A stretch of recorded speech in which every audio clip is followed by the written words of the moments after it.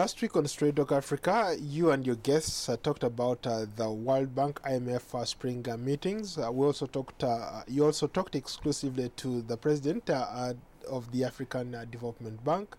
You talked about those institutions being relevant to Africa. Maybe help us explain that in maybe the simplest way possible to the African audience. They provide loans, and in some cases they provide grants. In fact, their loans are some of the cheapest anywhere on this planet Earth in terms of the kind of interest rates, for example, that they charge. You cannot find any other bank on this planet Earth that will give you a lot of hundreds of millions of dollars at such a rate. That is what makes them very relevant. How about in the 90s, they came up with these policies called the structured adjustment policies that were a disaster either in Africa, in Latin America, in Asia. They never worked. So why should African countries keep looking up to these institutions? First of all, most African countries are poor. They need money. So they need to go to someone. The other thing that you know is that you cannot actually access credit facilities from some of these major commercial banks or international commercial lending institutions without the endorsement of the Bretton Woods institutions. You actually pretty much have really to be cleared or to be endorsed or to be recommended by the World Bank / International Monetary Fund in order to be in the business.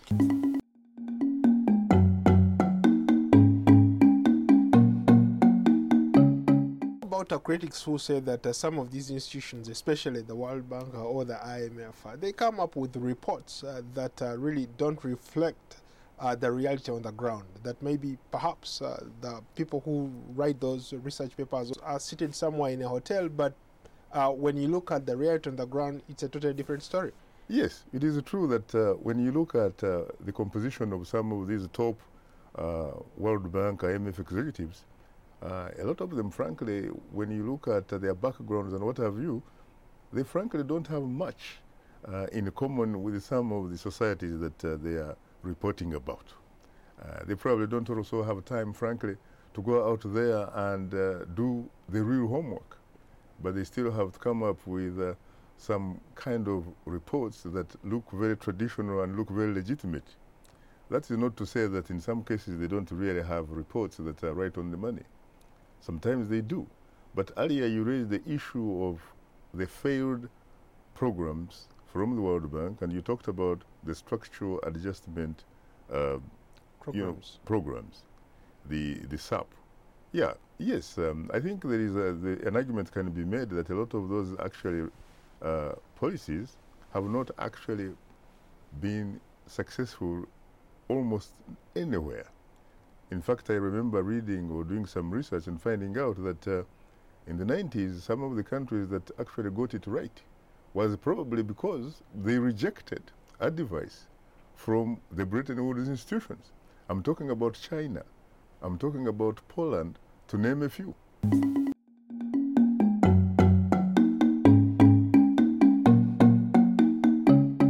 Let's shift our discussion to the role of the African Development Bank. You recently had an opportunity to sit down with the president of the African Development Bank. And what did you guys talk about? First of all, President Adesina is a remarkable individual. I was impressed by the president of the ADB, especially because he has the vision thing. He has the vision thing in the sense that he is thinking about coming up with a program or a project or a policy that is designed to provide access to hundreds of millions of Africans who have no access to electricity. In fact, he says that there are 645 million Africans who do not have access to the electric bulb, which he said was invented by this great American, Thomas Edison, 138 years ago, and yet we can't light it. How about those who say that, yes, Mr. Adesina can say all he wants, it's just a rhetoric. I mean, he has to tell people what they want to hear. But in reality, can he pull it off? I think you have to give the man the benefit of the doubt. Why do you have to do that? As a Minister of Agriculture and Rural Development in his native country of Nigeria, he was able to make a huge difference in that particular docket, especially in terms of empowering farmers, people who have actually turned what used to be peasant farming into agro-business pole. This is a man that has a sound record. He has a track record. So you have to give him the benefit of the doubt. He seems to know what exactly he's talking about.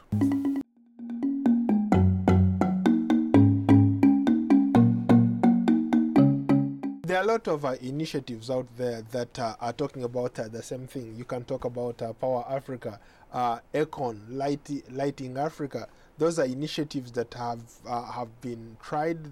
Isn't it going to sort of like compete with these other initiatives before we even see the results of these programs that are already there? On the contrary, I honestly don't think there's a contradiction. In fact, what he's saying is that they are going to work together with these other groups that have also come or coming with initiatives to achieve the same goal. So at the end of the day, you are going to find some kind of a synergy that is designed at the end of the day to provide unfettered access to African people electricity. It could be hydroelectric power. It could be nuclear power, as in South Africa. It could be something else, but it is going to happen. I do not see, frankly, any contradictions in this. And he talks about give him 10 years, you will see the difference. He even talked about how, of course, at the end of the day, the bank is going to be working in tandem in some cases with President Obama's Power Africa initiative. He's going to be working with people like Tony Erumeru, a fellow Nigerian himself, and a man, of course, whom you know, is very active in this business of providing energy to Nigerians.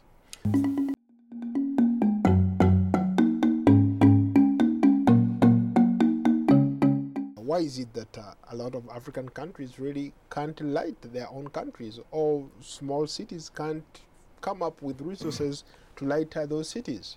A lot of people will tell you that Africa's major problem is a leadership deficit. You have people who are in positions of power who are supposed to come up with policies that are designed to help the people that they lead or they claim to lead, but in fact, their priorities are upside down. Why do you think, for example, a lot of African countries spend more money buying weapons, buying AK-47s, buying tanks, rather than, for example, building schools, building hospitals, that kind of stuff? It's because you have a leadership deficit. You have leaders who do not have the vision thing. Growing up in Africa, I can relate with what you just talked about.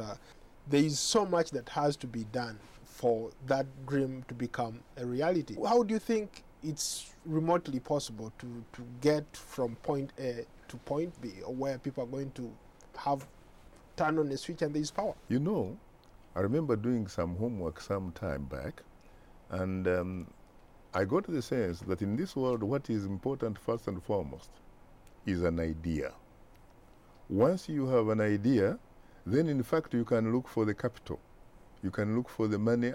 And as far as the president of the African Development Bank is concerned, Dr. Adesina, he thinks there is a lot of money on the continent that can actually be tapped into and can be redirected in this most lofty idea of opening up Africa. The only way you're going to open up Africa in terms of markets, in terms of development, you're going to have to light it. Right now as we talk, Africa is in darkness, and you cannot do much in the darkness.